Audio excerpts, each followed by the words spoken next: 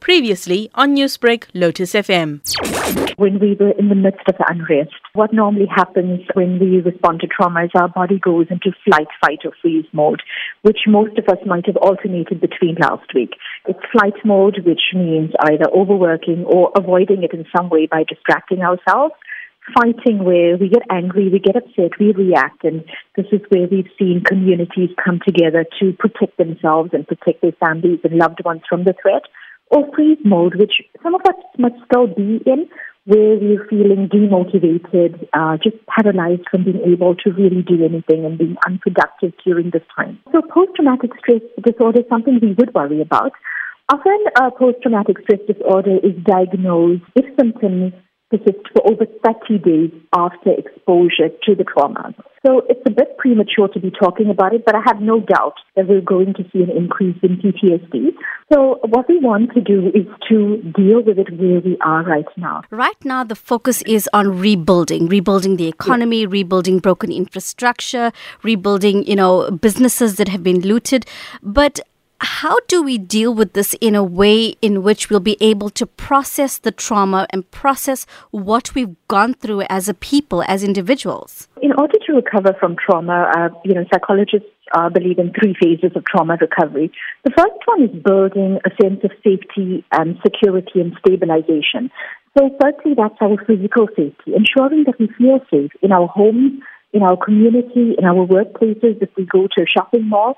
A sense of personal and emotional safety, that we have safe people we can speak to about our feelings, and feeling safe within our own bodies, that we are using coping mechanisms that are safer. So, for example, not turning to substances during this time, that we're talking about our feelings, that we're feeling our feelings and being able to acknowledge what we have been through. Following that, we go through a grieving process. It's remembering, grieving, and mourning what we have lost in this. So it's important for us to allow ourselves to grieve, to acknowledge the losses, to be kind to ourselves in that space. So to feel sad, to cry, to feel disappointed and feel the feelings. And only when we've been through those stages can we get to the point of finding some new positive experiences, of reconnecting and reintegrating in the world after the trauma, with acknowledging that it's happened and it's changed us, but also refusing to be defined by that trauma. Just as a final question, the fact of the matter is South Africans are dealing with a lot of anger. We're hearing about racial tensions in particular communities.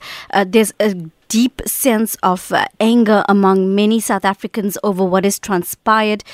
Talk to us about how to deal with that collective anger, because there's also a sense that a lot of this is coming from undealt with issues from the apartheid era as well. So I think the anger that we feel is very natural. Anger is a very surface emotion. It's what we show. Although we're emotional, and understandably so, we've got to also take a logical stance to balance the emotions with logic.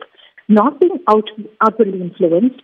Of course, we do need to speak to others, but we need to be mindful about what we're exposing ourselves to on social media, for example, because not everything that we read is factual. Newsbreak, Lotus FM, powered by SABC News.